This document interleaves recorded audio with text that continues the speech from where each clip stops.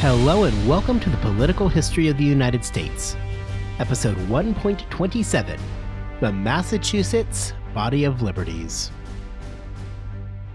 Today we are going to begin a 2-episode dive into the political situation that would develop throughout New England through the 1630s and 40s. Next week, we are going to take a brief look at Rhode Island and then spend the majority of the episode in Connecticut learning what we need to know about the fundamental order.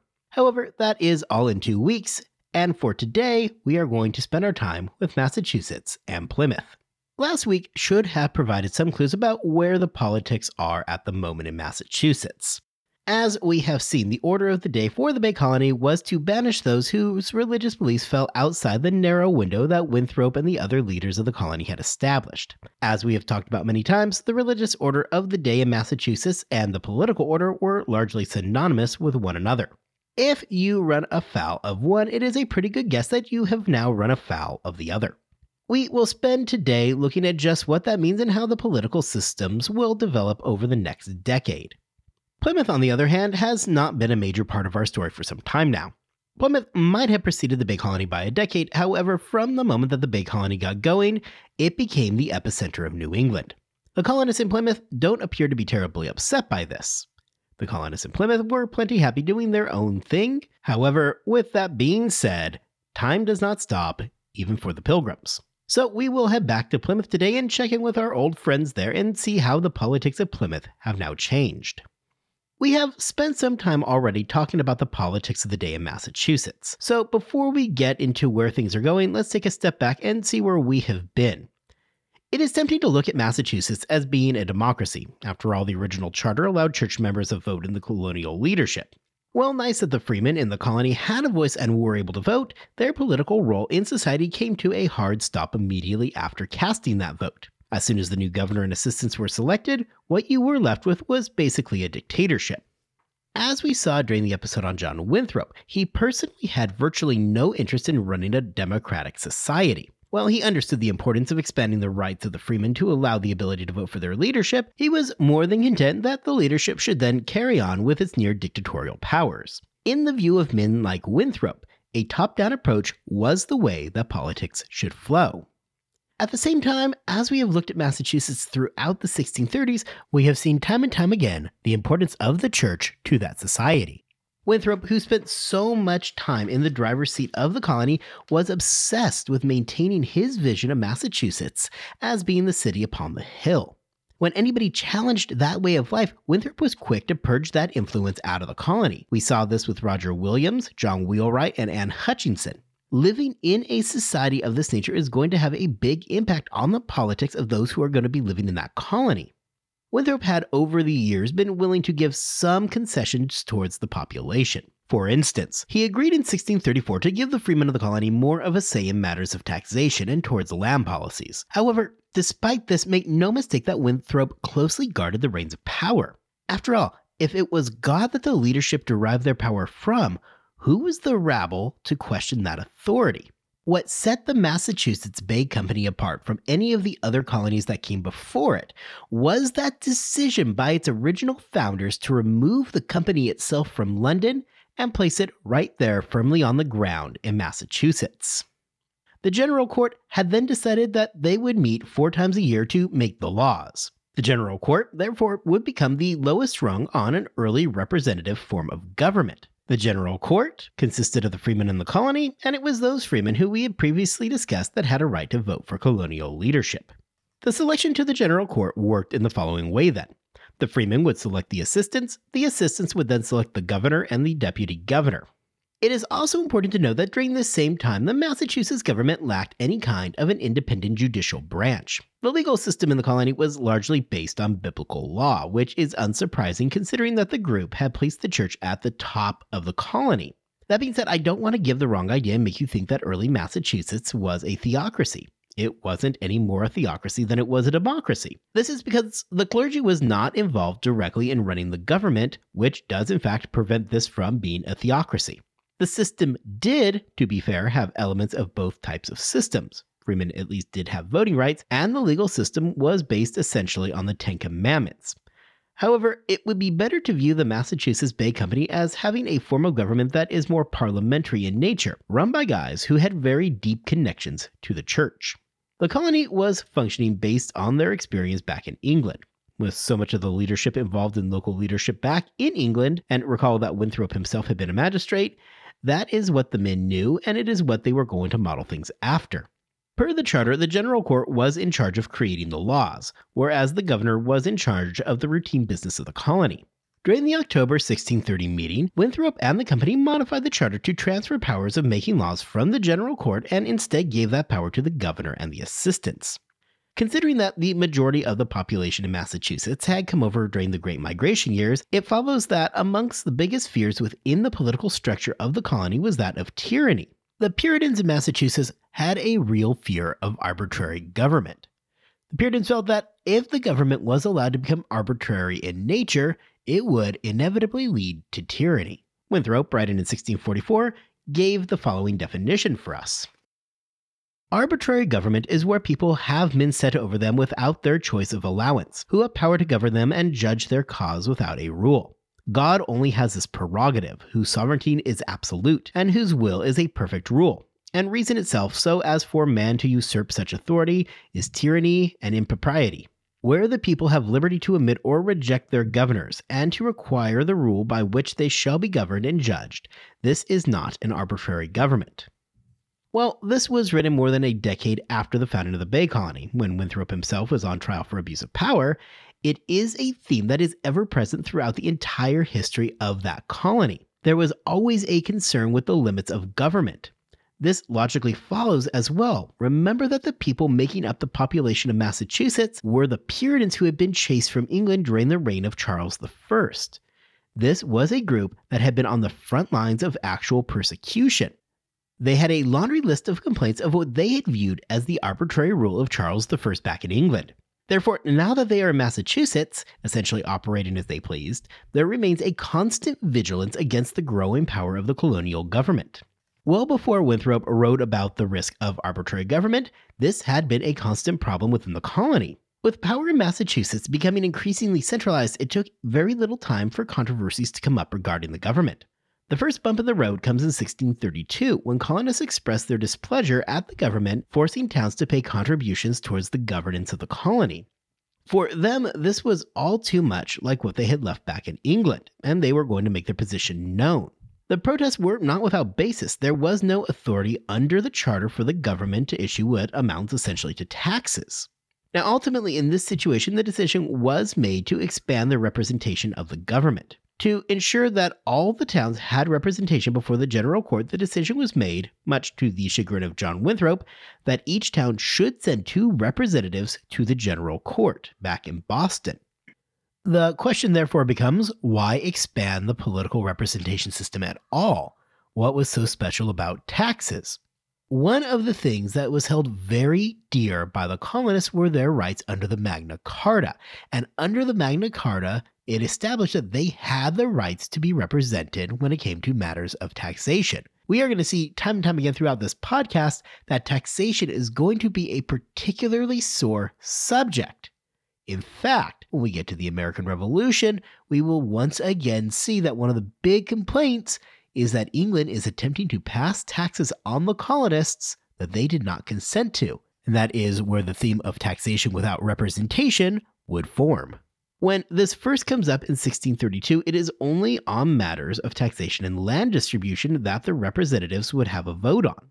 2 years later, this would further expand to representation on all matters. Although this is a move towards diversifying the political structure, keep in mind that the actual body politic, those men who could vote, were still limited to the freemen, who were limited to members of the Puritan Church. So, everybody wanted more diversity in politics, but it isn't as though anybody was going to go too nuts here. At this point, nobody was really suggesting giving a voice to those outside of the church. By having each town send representatives, it would help account for the regional distance and differences between Boston and the more rural areas. It also marks another step on the march towards a representative government as we know it, despite it being born out of necessity more than any enlightened ideals. The government was also forced to return the right to elect the governor to the freemen of the colony, as opposed to keeping it held solely within the hands of the elected assistants. By the middle part of the 1630s, we have seen the government become extremely centralized before pushback caused the government itself to become more diversified. The voting base itself, however, would, for the moment at least, remain limited to the members of the church, meaning that the system would still be in the hands of a limited few. It is under this backdrop that the government would have to deal with the dissension of Williams, Wheelwright, and Hutchinson. And you can really see from this, despite me talking today about how the government really did become less centralized in the years after it first forms, that the power of the government is still concentrated enough within the colony that people like John Winthrop could purge dissenters with little objection or really anything that resembled due process. During this era, no legal document coming out of Massachusetts would be more influential than the Massachusetts Body of Liberties. During the first decade of the Massachusetts Bay Colony, law was a shockingly simple affair. When a legal case came up, Winthrop, or the sitting governor of the moment, would serve essentially as the finder of fact along with the other magistrates. This justice system should not really come as too much of a surprise, as we've already seen how it operates on people like Roger Williams and Anne Hutchinson.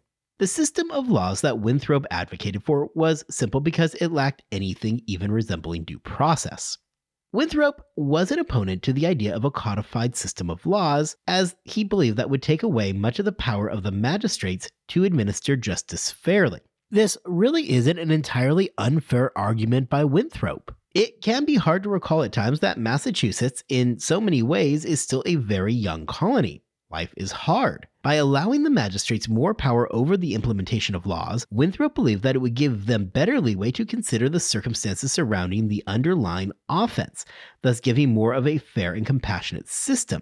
Winthrop believed that a system of codified laws was likely to be inflexible, and the realistic circumstances on the ground in Massachusetts would be ignored. As tempting as it is to view this as Winthrop attempting to hoard power in himself, I don't think that that's really true in this case. Winthrop had been a magistrate. He had cut his teeth in the common law systems of England. Winthrop would have viewed precedent as the driving force of laws, not statutes. Winthrop viewed the law as something that was built through customs, history, and rulings. Coming up with a code of laws did nothing more than hinder the fair administration of justice.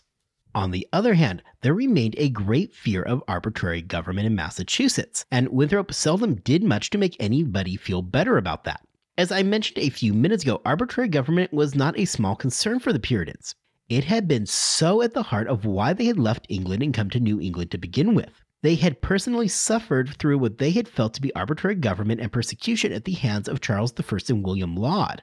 They were anxious to prevent the same thing from developing in their new homes. There had been several prior attempts to form a codified legal system. In 1635, the General Court had appointed a committee to work towards the creation of a legal code.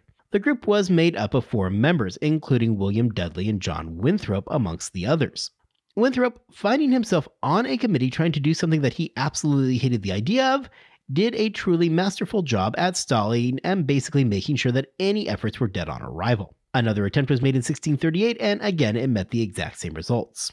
Once again, in 1640, there was another attempt to create a legal code, this time with Nathaniel Ward leading the drafting. Nathaniel Ward was born in 1578 Suffolk.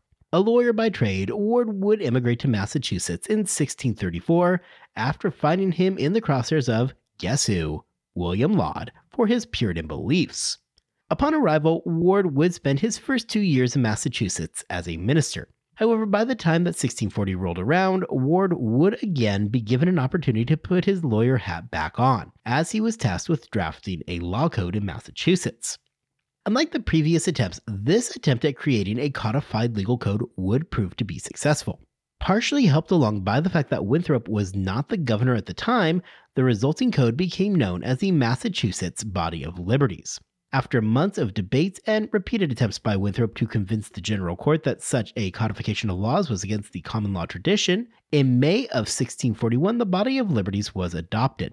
This was the first legal code in the history of New England.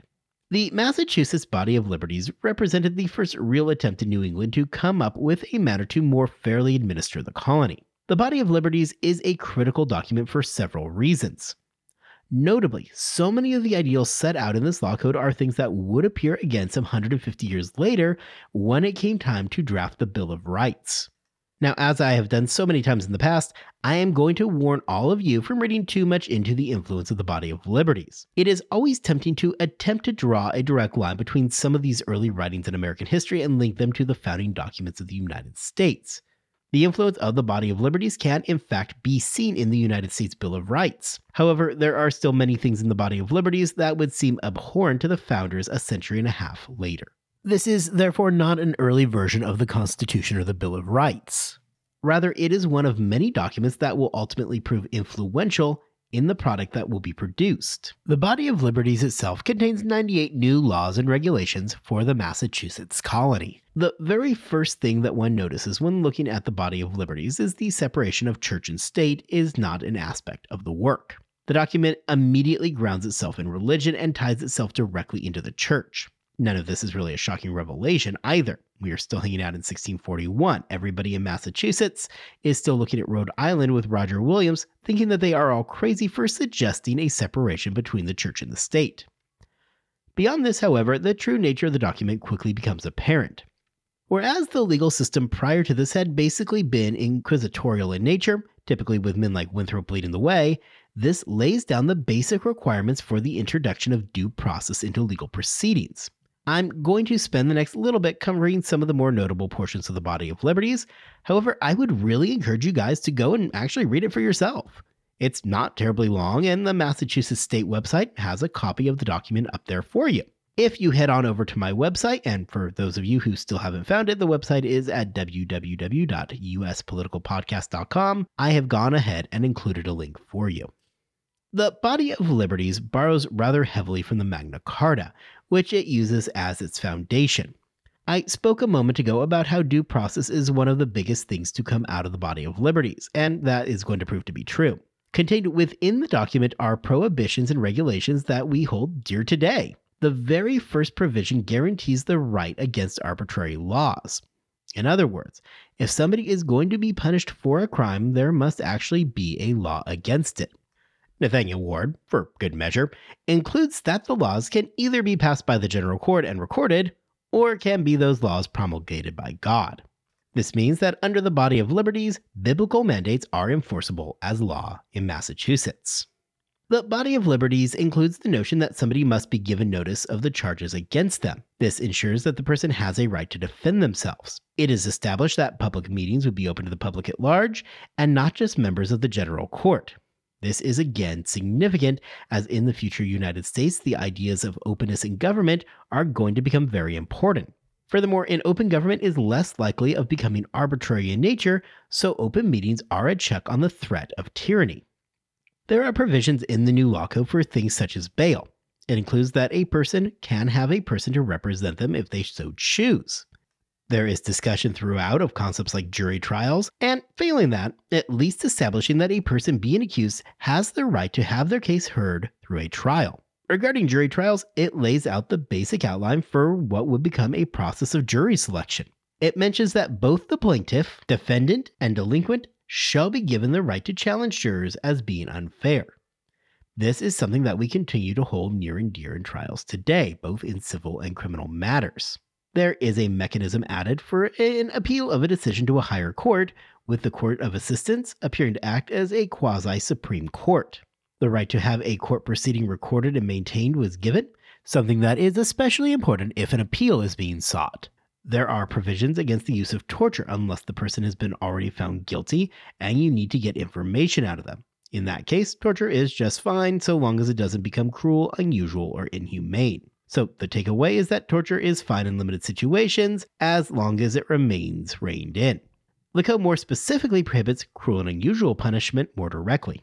Not surprisingly, the death penalty was part of the legal system. However, there were at least safeguards put in place to hopefully cut down on the risk of wrongful convictions and executions. The code lays out that if you are going to sentence someone to death, you're going to need 2 or 3 witnesses to testify against the person. If jury duty is something that you personally dread, you'll be interested to know that the people in the Bay Colony felt the exact same way, as a statute laid out that you could only be called for jury duty twice per year.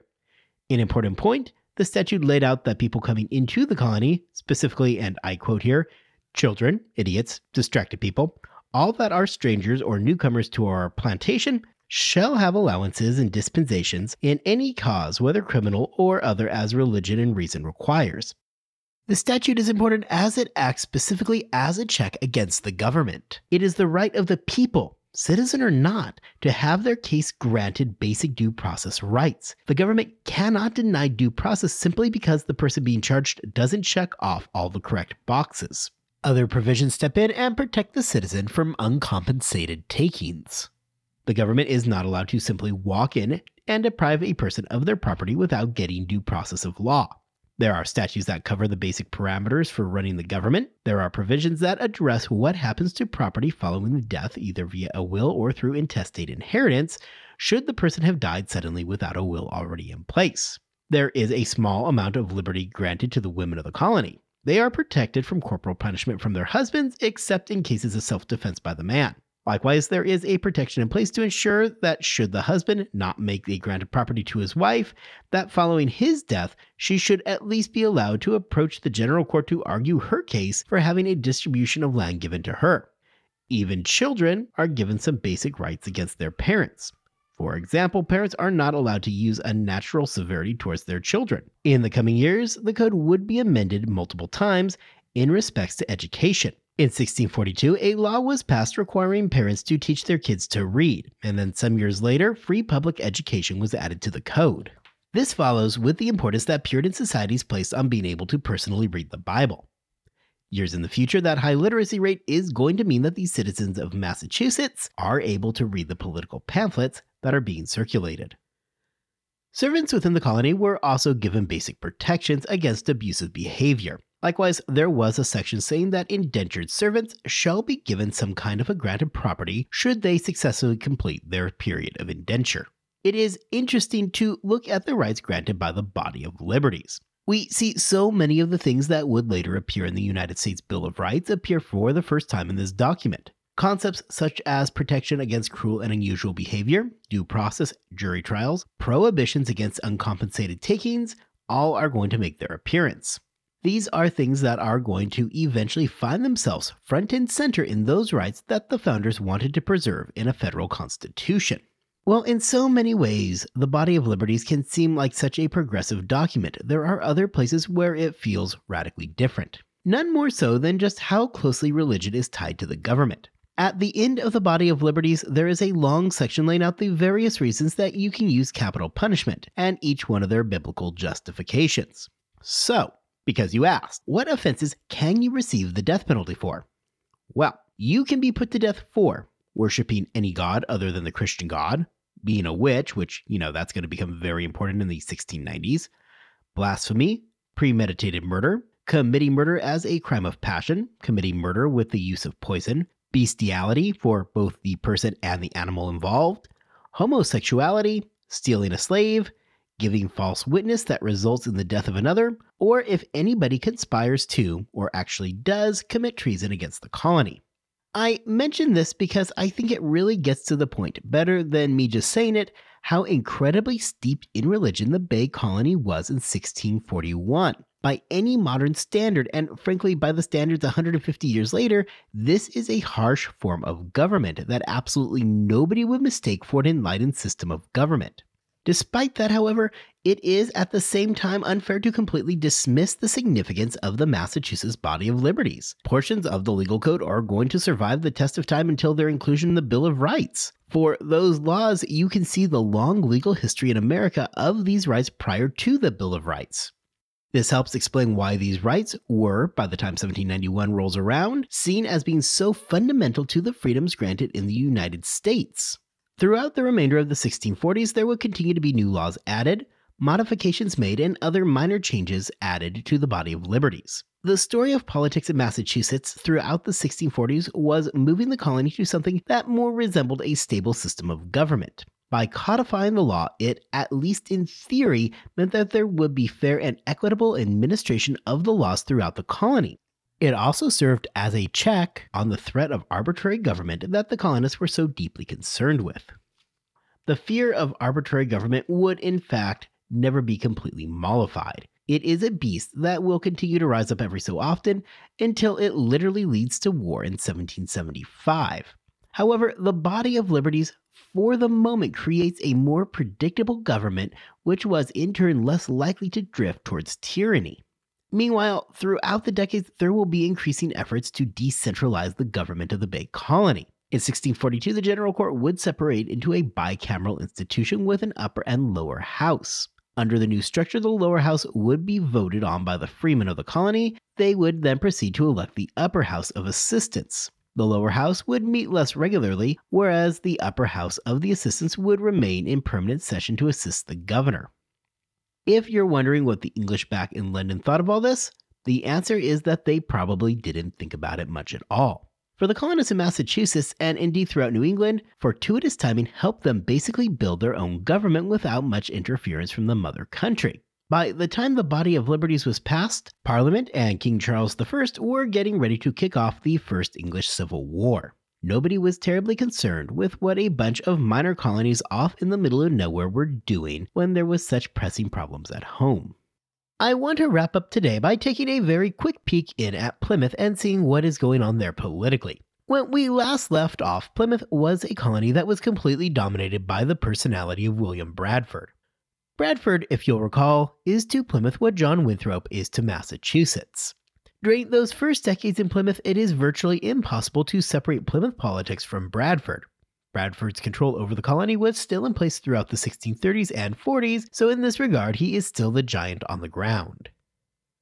As a quick reminder, when Plymouth was formed, it was done so without a proper charter. Instead, the settlers on the Mayflower drafted the Mayflower Compact and had been operating with that as the foundation of their government and as the proof of legitimacy. However, with the Massachusetts Bay Colony now entering into the equation, Plymouth decided that it may well be time to make things a little bit more official. The Plymouth colonists approached the Council for New England in search of a more proper land grant. The Council for New England was an English company that did go ahead and make that grant in 1630.